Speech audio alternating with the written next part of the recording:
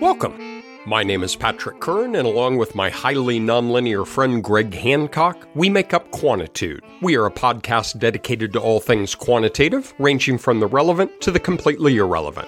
In this week's episode, we explore alternative parameterizations of the SEM-based latent curve model to capture various forms of nonlinearity, some that are approximations and others that are exact. Along the way, we also discuss Swifties, Remastering Your Life, Bull Testicles, The World's Worst RA Job, Yerkes Dodson Law, Show a Little Ankle, The St. Louis Arch, Bachelorette Parties, Deck Screws, DIYing a Model, Being a Little Too Quiet, Complete Nonsense, Blasting Your Pecs, Haters Gonna Hate, The Worst Day Ever, Frankenspline's Monster, Being Left Off at the Third Floor, and Looking for a New Co-Host. We hope you enjoy today's episode. I don't know how much you pay attention to entertainment news or specifically Taylor Swift-related news. You might be a closet Swiftie, I don't know. But did you see that she's re-recording giant chunks of her catalog? I was not aware of that. Admittedly, that is not high on my list of things that I track. Okay. Have you heard of Taylor Swift? Now, interestingly, I have twin teenagers who would be that targeted demographic. It brings me great joy that they intentionally are no part of it whatsoever. It's like, that's my kids. So for legal reasons, she did not apparently have the rights to a lot of her songs, and they were sold. They don't know all the legal details, but her maneuver was, screw you guys, I'm going to re-record all of them in what are often labeled Taylor's version, and just literally going through song by song, album by album, creating a whole new thing so that she has the rights to those recordings to do with as she sees fit, which of course devalues to some extent the original ones. And I think that's just a big old middle finger in the air that I kind of respect, honestly. I know nothing about her music other than obliquely that you probably shouldn't date her because at some point you're going to be torn a new one in a song that 100 million people listen to. I remember when we broke up the first time, saying this is it, I've had enough. Cause like we hadn't seen each other in a month when you said you needed space. What? One of the things I like in particular, as she goes back and redoes these songs, on the one hand, you could just do them exactly the same way. But I'll tell you what, if I had to redo something I had done before, it would be really hard for me to do that, right? I'd be staring at it and I might say, oh, that note could be held a little bit longer. Or what if we put in a little something in the background? So she's doing not just a re-recording, but a little bit of glow up on some of the things that she's doing. Wouldn't that be great if you could apply that to everyday life? You have your whole disc catalog, and then you can say, you know what, I'm going to go back and redo the entire thing. It does get you thinking about your entire arc of life, both professional and personal. If you could go back in the recording studio and lay down a, air quote, new track of decisions you've made, that's a terrifying thought. So first of all, I really like that now the conversation about Taylor Swift has led you to reflect on your entire life. That's really nice, and I'll be sure to tell your kids about that. Thing two is, what would you do differently? I mean, looking back, whether it's life or job or whatever, if you could re-record it, what changes would you make? Dude, we don't have the time. My hard drive is not big enough to hold the audio file. Well, let's focus on professionally or even just scholarship. In terms of papers that you've written, are there things that you're like, yeah, I wish I had that one back. If I could redo that, are there aspects of things that you've written that you would change? I think it would be less in what I wrote and more in how deferential I was to reviewers earlier in my career. And there's so much pressure to get publications, get things out. You got to build your CV for tenure review. I took a couple of bullets where I modified a paper or put in a section to appease a reviewer that I would not do now. I would also maybe tell you to cut yourself a little bit of slack in the sense that who you are now is not the person that you were then, and maybe you were who you needed to be at that particular time. You know, when I go back through papers that I have written, you might know I'm a little bit picky and hard to live with. Thank you. All I said was, Noted. So there's a lot of wording that I would change and all of that. But, one of the areas that I might have changed, when I first learned about growth modeling in the mid-90s, I was just crazy excited about it. But I could really only think about it in terms of pounding a line into every trajectory that you had. And, I sort of would talk myself into, that's an approximation of change. And it is. But the truth is, I was really just kind of limited in my understanding about how we can translate growth into this parameterization of a structural equation model. And the maximum of my cleveritude was linear. But if I could go back in time, I'd probably think a lot harder about other functions that could govern change over time. And I would be the one to say, cut yourself a little slack. I was very fortunate to have the opportunity to know Bill Meredith. He was such an interesting guy. And I got to talk to him about latent curve modeling. And if you are in growth modeling or latent curve modeling, the original Meredith and TSAC is required reading. This is like the genesis of this. But Bill always believed that identifying the functional form was an approximation. And you would take that approximation and then go do other things with it. I often view model building, whether it be in growth modeling or just in the broader general linear model, we're trying to get an approximation to the relations that we observe within the range of our data, and then we go and do things with that. So I don't know. I'm okay with pounding a line if it's an approximation. But like everything, there's too much of a good thing. And when does it move from an approximation to a misspecification? Frankly, I was just going around fitting lines to damn near anything because I knew because I knew how, right? And it was cool. And a lot of other people didn't know how to do it. So that could get me pretty far. But I was asked to review a paper. I have the invitation in front of me right now. It starts off strong. Dear Hancock. All right. I am writing to invite you to review a manuscript for, insert journal here, entitled Fitting Nonlinear Models for Describing Testicular Volume Growth Curve in Nelor Bulls. Yeah, I hope you don't mind. I got up a little early, so I took the liberty of milking your cow for you. We don't have a cow. We have a bull. It is at this point in the conversation that we need to pause. And I will ask anybody out there to Google an image of a Nelor bull, Nellore bull. Go ahead. We'll wait.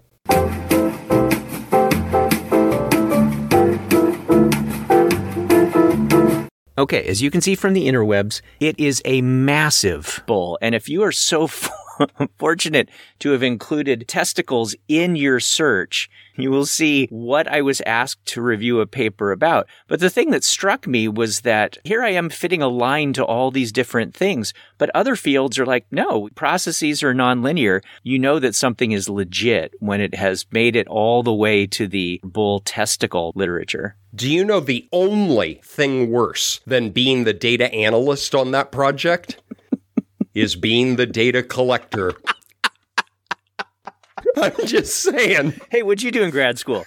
Well, funny story.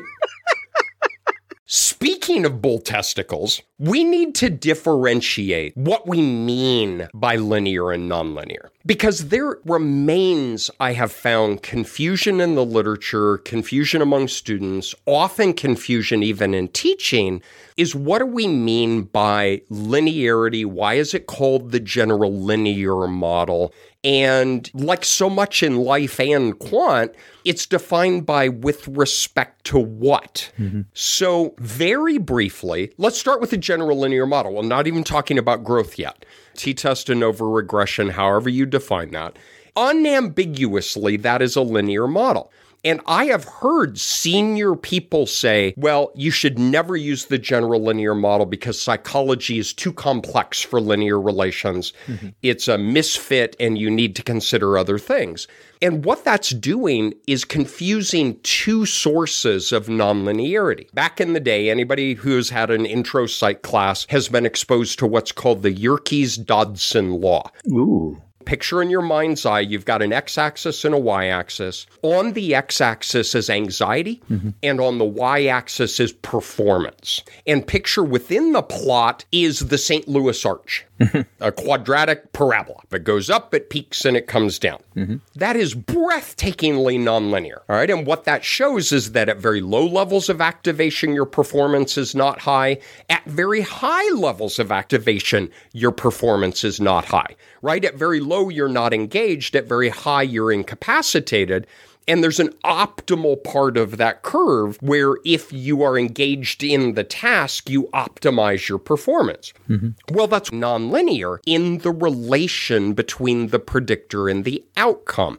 It is linear in the parameters. And what that means is we can write an equation that says performance equals an intercept plus a weighted contribution from anxiety plus a weighted contribution from anxiety squared. It is linear in the parameters. You are weighting these contributions and adding them together. It's a factual error to say the general linear model cannot model nonlinear relations among your predictors and the outcome. We can square things. We can cube things. We can take products of other variables. Go nuts. Yep. It's a bachelorette party in wherever you go for bachelorette parties. I don't know. Oddly, have never been invited to one. But what you can't do is what's called nonlinear in the parameters. Now picture in your mind's eye beta naught plus e to the beta times x. As soon as you put something up in the cockpit, that's nonlinear in the parameters. Or beta squared times x, or any of an infinite number of things. And so I think the very first thing getting into this conversation is differentiating, well, when you say nonlinear, are you inferring nonlinearity with respect to the relation between the predictors and the outcome? Or are you talking about nonlinear with respect to the parameters themselves? And that sets the stage for a lot of things that we can talk about, because if on your x-axis, instead of it being anxiety, where you need just a little bit of juices flowing to be able to optimize performance, if instead of anxiety on that axis, we have time, and then on the y-axis, we have some outcome, there is some trajectory that describes what we do. And that trajectory, maybe it's the St. Louis Arch, just like you described. That would be a weird thing to have over time, but you start off strong, you go up and you peak, and then you start coming. Oh, that's like us intellectually. Oh, yeah. You just described our entire career. All right, I admit it. I am the Lindbergh baby. Are you trying to stall us, or are you just senile? A little from column A, a little from column B. Yeah.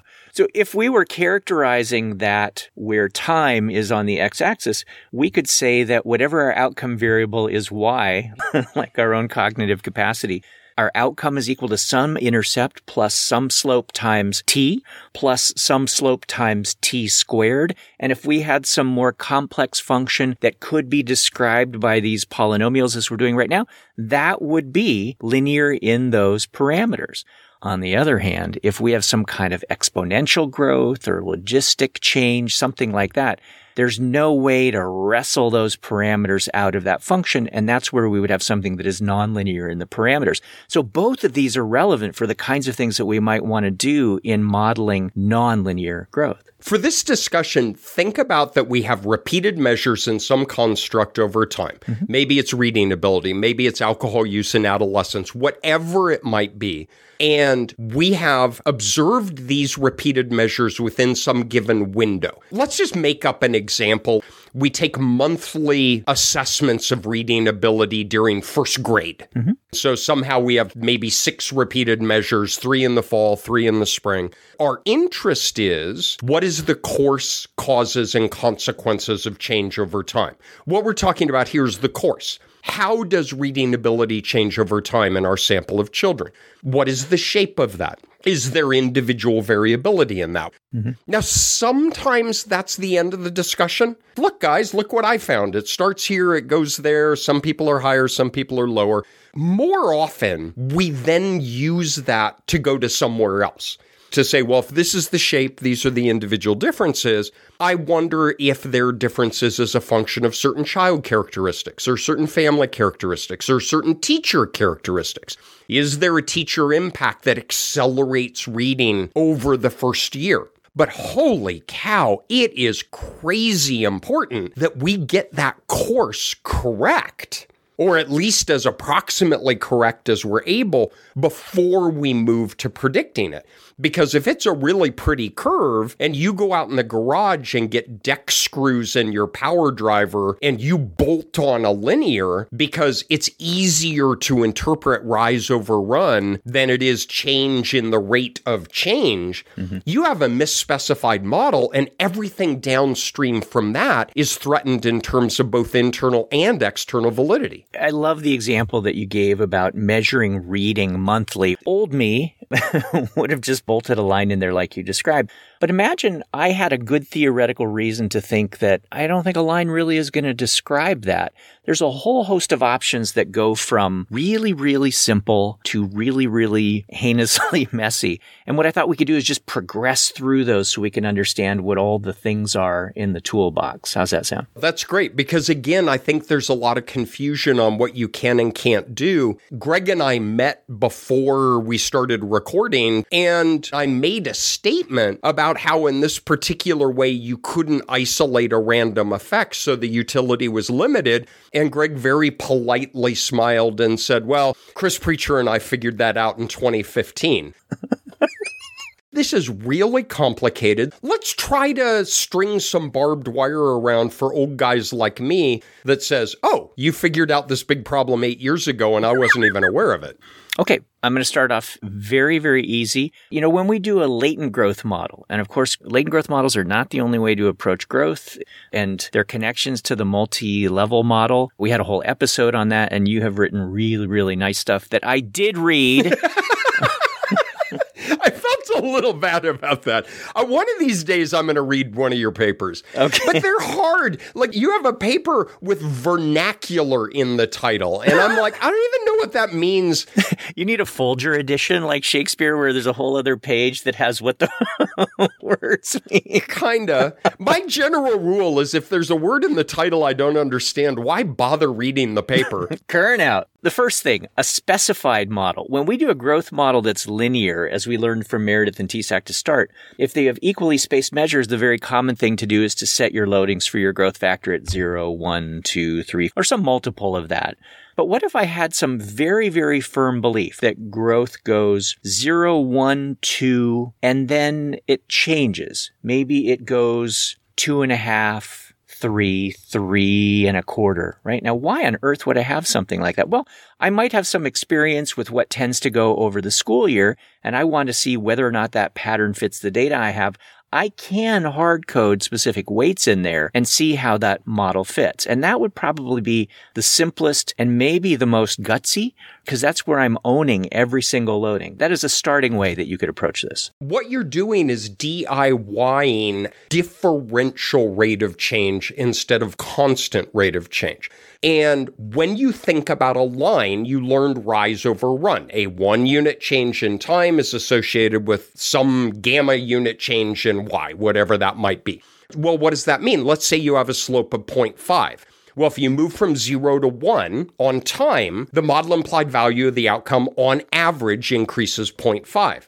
If you move from 1 to 2, 2 to 3, 3 to 4, change is constant with respect to time. That's how a line works. But what Greg is raising is, well, what if model implied change is not constant over time? Mm-hmm. So maybe it's a 1 unit change in y with a 1 unit change in time, but then it goes to a 0.5 unit change, but then it goes to a 0.25 unit change. Mm-hmm. Now we have, are you ready for it? Change in the rate of change. Ooh. And many of you just had a chill because it reminded you of some awful calc class that you may have had years ago, but that is the cornerstone of calculus. I really like this as a starting point because you, again, instead of saying time is 0, 1, 2, 3, 4, 5, 6, 7, you're hard coding that in and it becomes a testable hypothesis, right? We can compare that to a linear. We can compare that to no change at all. But here's the problem.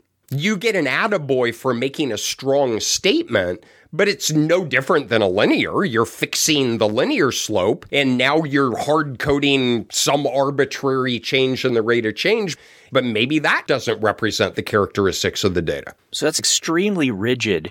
At the other end of the continuum, the least rigid of this type of parameterization, I used the term promiscuous model recently. The promiscuous version of this would be maybe I set the first loading to 0, like we often do, to set the intercept at the first time point. I set the second loading, let's say, to 1. And so the amount of change that goes from the initial time point to the second time point really sets what I mean by change. And then I free all the other loadings, right? They become unspecified. I sometimes, in my highly technical way, refer to this as the bendy straw model. Because, you know, those bendy straws that are just fun to play with, they go when you pull on. You're just looking at me.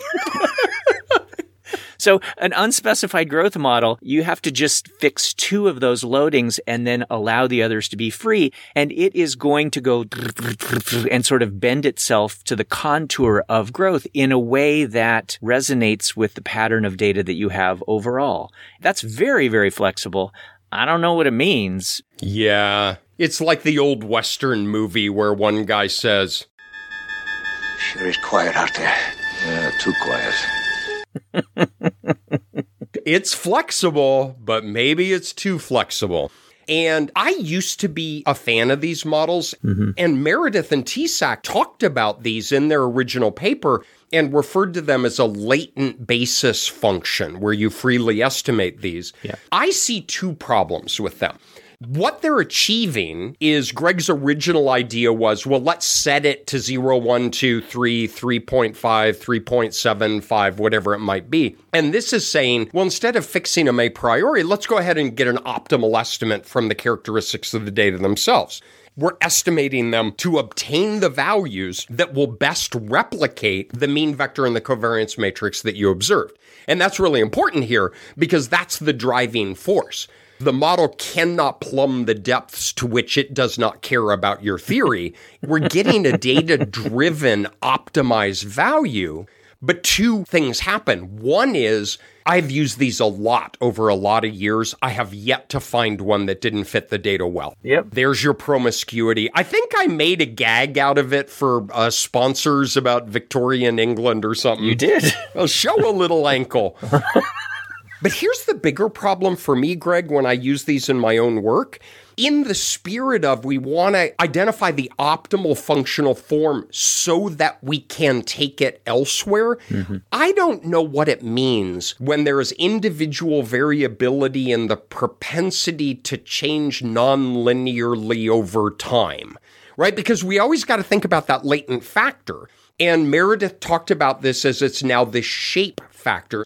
But I may want to predict that by a set of exogenous covariates. And I don't know what a 1 unit change represents, is to say a 1 unit change in parents' education is associated with a gamma unit change in a child's propensity to change non-linearly over time. I don't know what that is. Yep, I agree. Sometimes I might run one of those just to compare to a linear model to see whether I would formally choose one model over the other, because a linear model obviously is more parsimonious and can't fit in the absolute sense better. But like in an information criterion sense, I might actually choose the model where you hard code loadings, linear or otherwise, against an unspecified model. So I'll often run it just to get a sense of what's going on.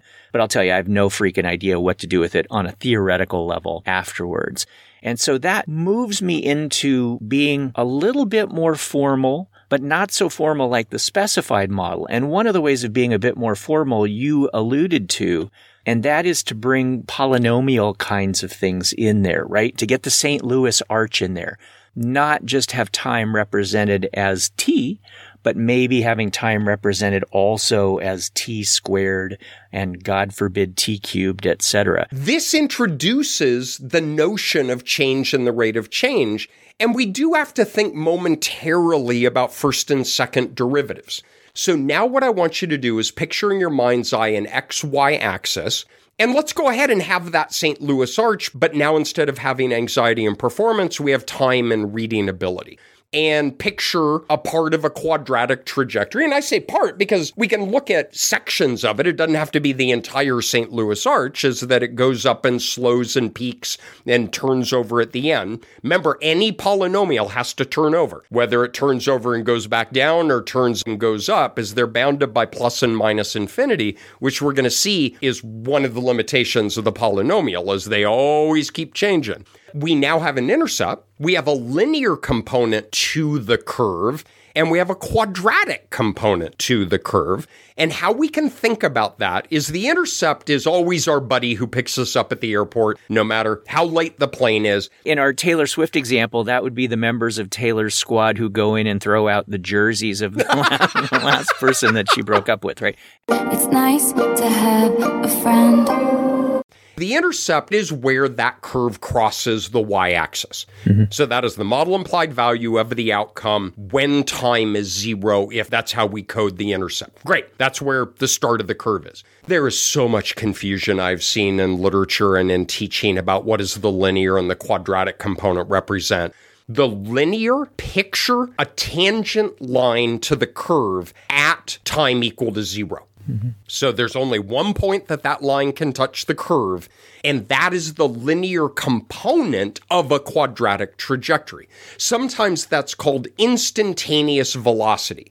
And how I teach about it is you see a picture of a race car that's going 180 miles an hour, but it's a picture. It was going 180 miles an hour at that moment in time. Right. It's instantaneous velocity. Now picture, as time moves forward, that tangent line creeps up the curve. Well, if it's a St. Louis Arch, that slope is getting smaller and smaller, right? Well, change is slowing. That is the second derivative. It is change in the rate of change, which is acceleration. Now here we have positive and negative, so it's actually deceleration. But what I really like about this is the linear trajectory says that your rate of change is constant across time.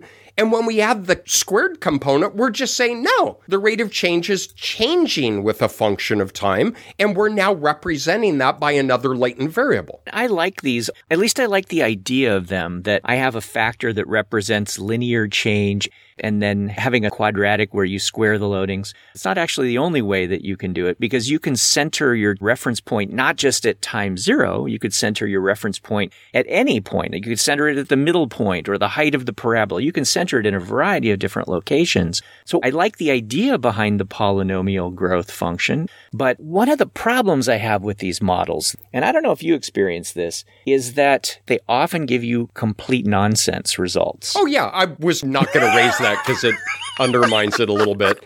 Other than that, they're an absolute bear to estimate. You get non-positive definite matrices. You get zero variance estimates. You get correlations of 1.1. And even if you do get a proper model, you've got a really good estimate of individual variability and change in the rate of change over time. So go ahead and predict that by treatment condition and parent education. I mean, we really are taking this really pretty nonlinear trajectory and we're breaking it down into 3 separate components, but they kind of only make sense when you bolt them back together.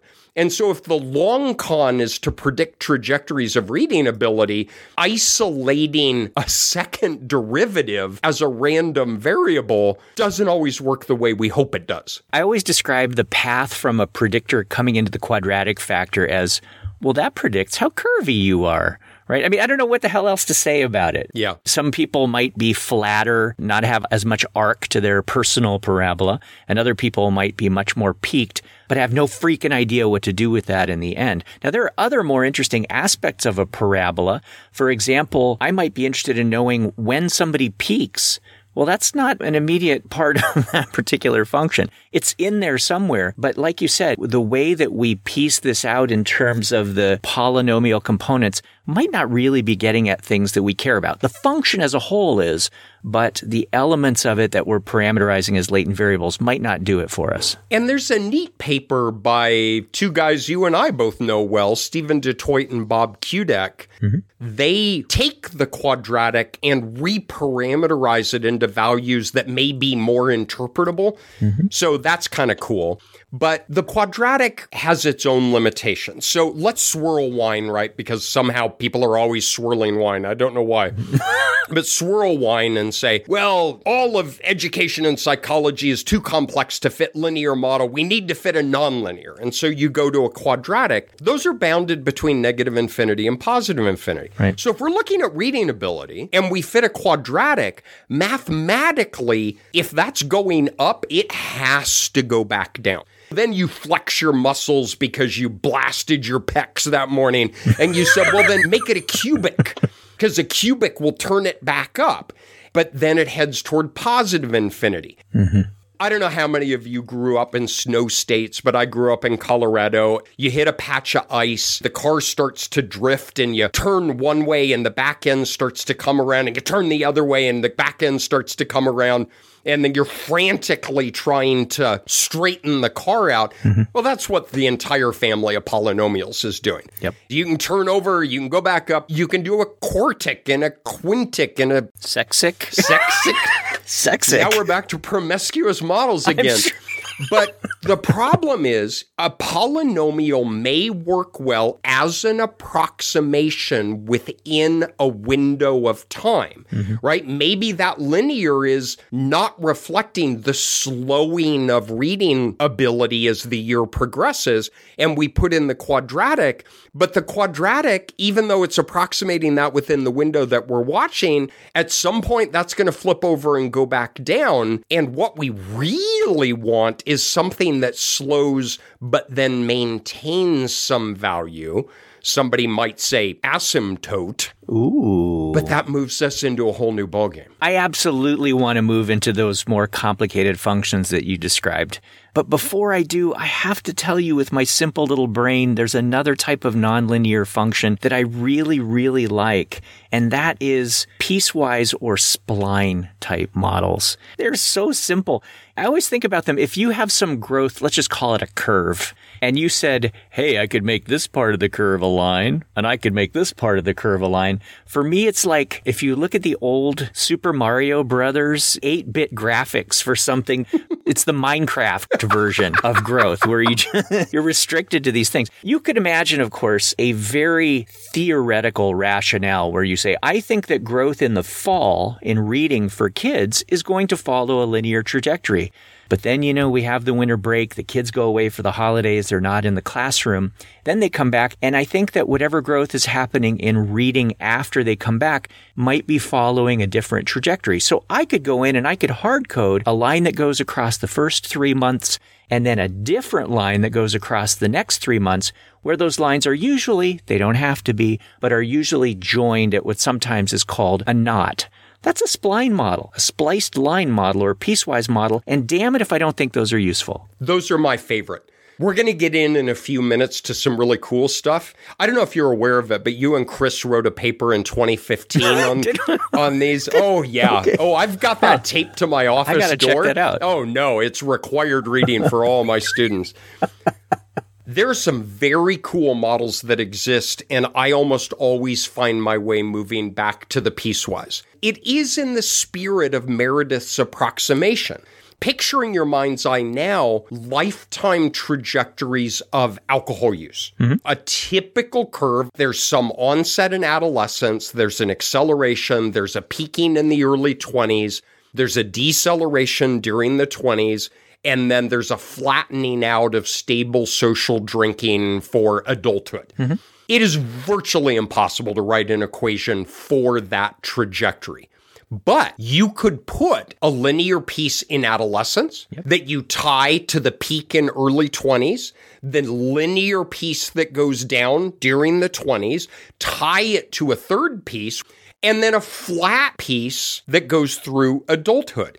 It's really interpretable. You have rise over run. Yep. You can predict those different pieces by exogenous covariates and maybe have differential prediction. Yeah. There may be factors that are associated with accelerations in adolescence that are not associated with decelerations in young adulthood. There's a separate prediction.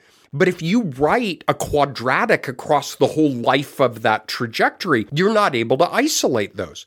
And then you can even look at the relations between the pieces among one another. So is what you do leading up to the early 20s related to what you do following the 20s? I'm a huge fan of these. And what you do is you stand up at the podium and you say, "Hi, everyone. My name is Patrick, and I am going to approximate a nonlinear function with an additive combination of linears." And you all say, "Welcome, Patrick," and I go sit down, and you don't pretend that you have a complicated nonlinear function, but you're getting really close to it, and you get some bonus goodies at the end because of what I just described. I love all the things that you described. And you know what? It's really simple. And people who are thinking about fancy functions, they're just haters.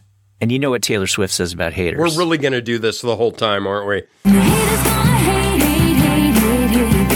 Okay, but here's some additional benefits of this. Like you said, you can have multiple segments to this, right? And what you described was very theoretically driven. It wasn't just bendy strawing your way out of it. You said, no, I think a process is operating here, a process is operating here. You can do all kinds of fun things. You just described what we could call fixed knots. But we could also have spline models where you actually have the location of that knot be something that is either estimated for the data or even something that is random, where individuals can have their own different knots. So imagine we're talking about the growth of kids over a particular period of time, and at some time point they hit puberty. If everybody hit puberty on the same day, which would be known as the worst day ever, that's cool. I might fit a line to the pre-puberty, and I fit a line to the post-puberty, and I have that little knot at exactly 13 years, 1 month, and 3 days. But it turns out, crazy, that people hit puberty at different times. So it's possible to have spline models where you actually have the location of the knot as a random variable that individuals differ on. I love the spline model. It has so much versatility. It has simplification where I like simplification. It has flexibility where I like flexibility.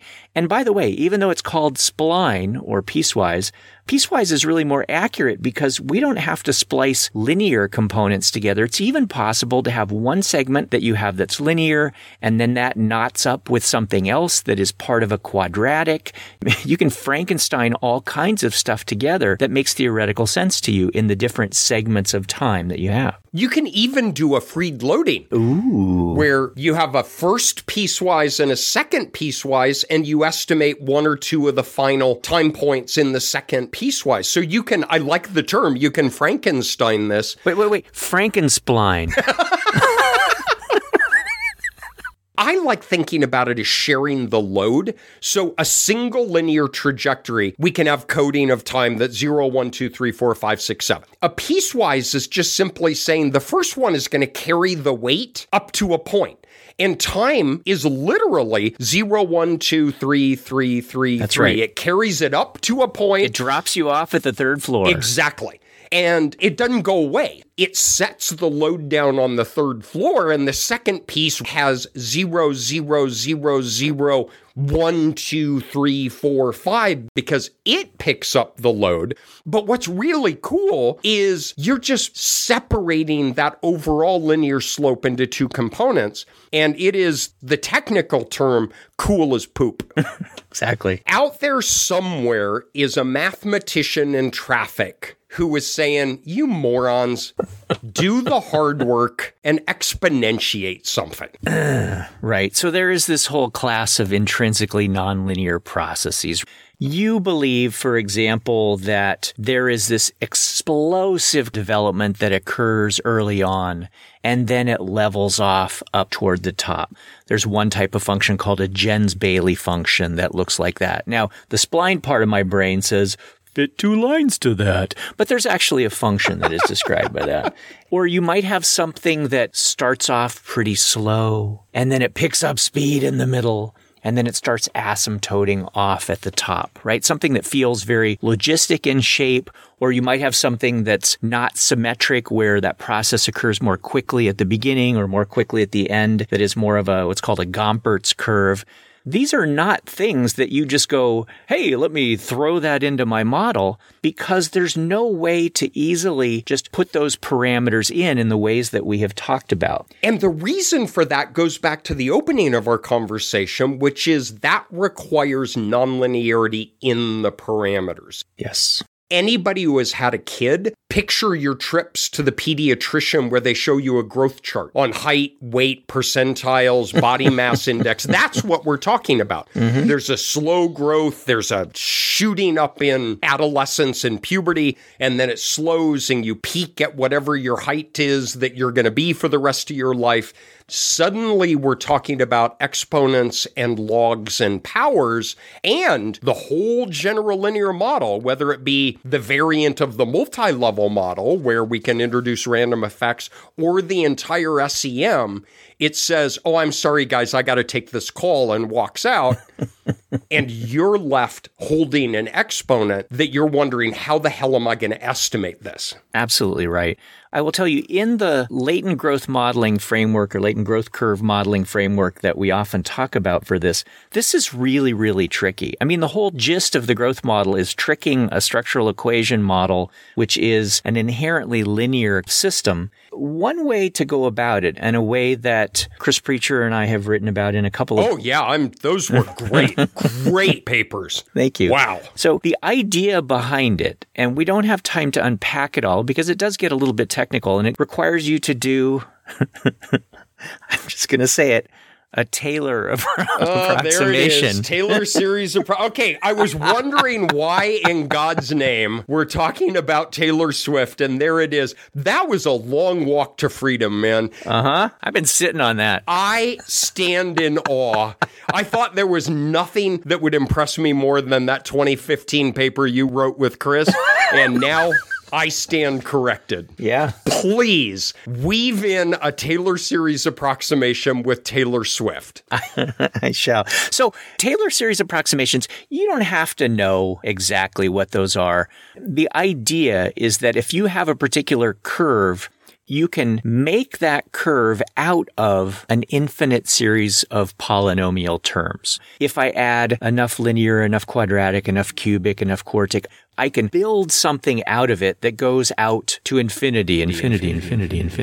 What we can do with the function that we have here is we can take either what's called a first order approximation that looks at slopes along that curve in different locations. We could take a second order approximation that starts to look at the acceleration that we have that Patrick referred to. Usually, people go all lame and say, well, let's just do a first-order Taylor series approximation, which in the end takes a complicated function, whether it's a logistic-type function, an exponential function, some other crazy, hairy function, and it linearizes it, or at least it approximates it as a linear function, and then it just says, let's cut our losses and call all the rest remainder, which in our case just means error or noise. Something that Chris Preacher and I wrote about in a book chapter and then again in an article is that you can reparameterize those functions to get the stuff out that you want. If I am looking at a logistic kind of function where people are on the floor, and then they go, ooh, and they start growing up,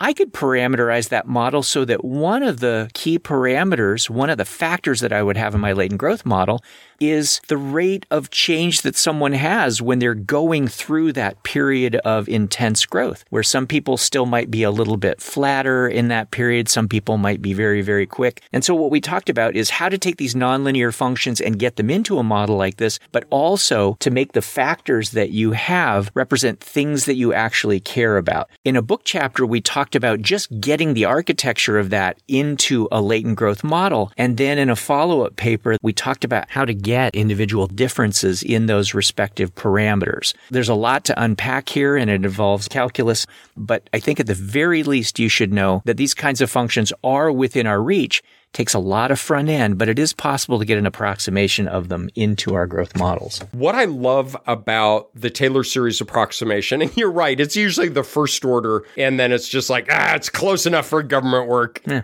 And if you've not heard a Taylor series before, we actually use this a lot in the work in estimation, maximum likelihood, things like that, as we use Taylor series all the time. Oh, yeah. And rarely, if ever, do we induce Taylor Swift, but I'll set that aside for now.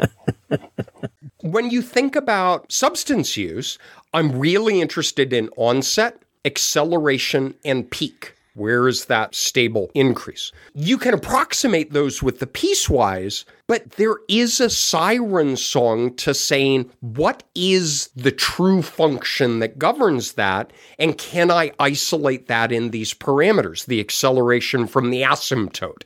We're really bad in our modeling at asymptotes. And the reason is that requires a function that is intrinsically nonlinear. Yeah, I mean, given asymptote's nonlinear nature and the inherently linear nature of the latent growth modeling framework, asymptotes just had to be a problem.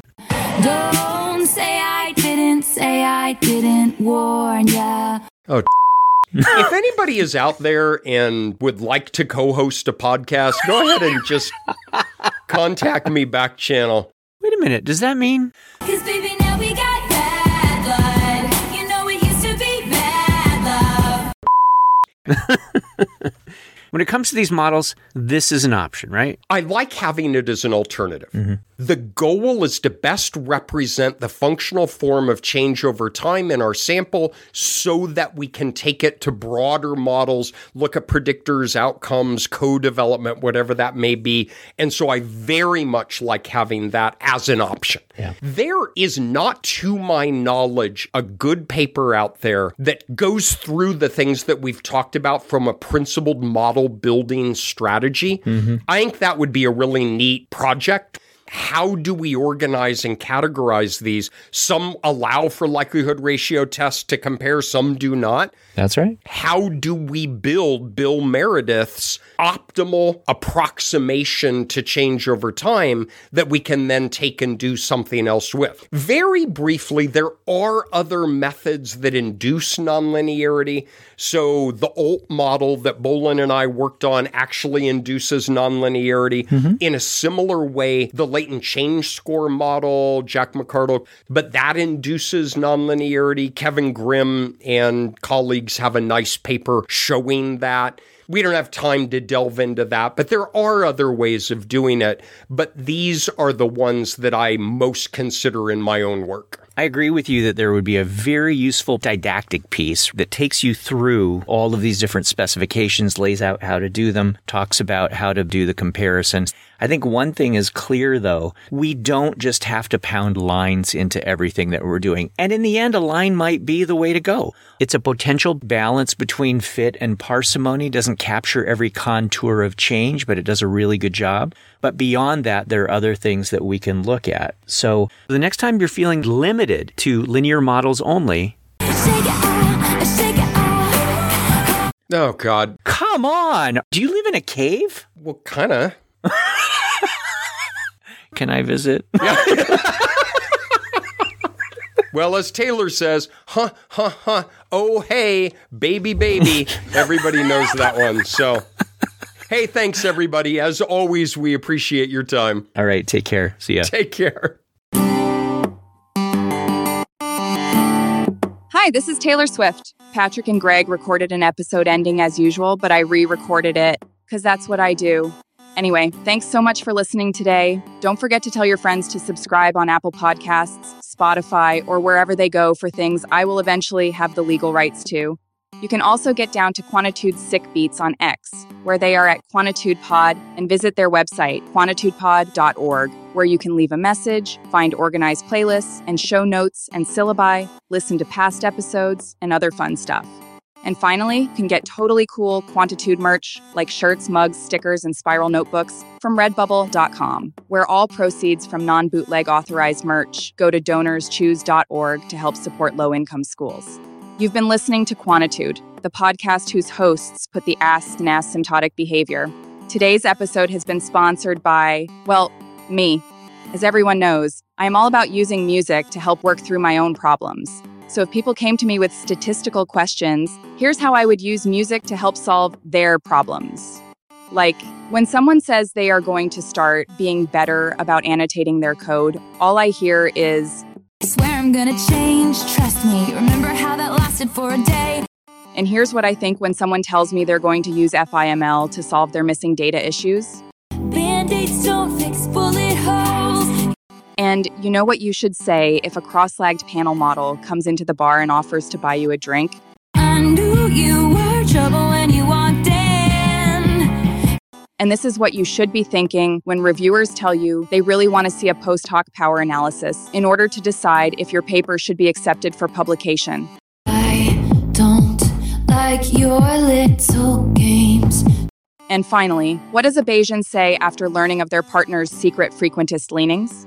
We are never, ever, ever, ever getting back together. This is most definitely not NPR. Like, ever.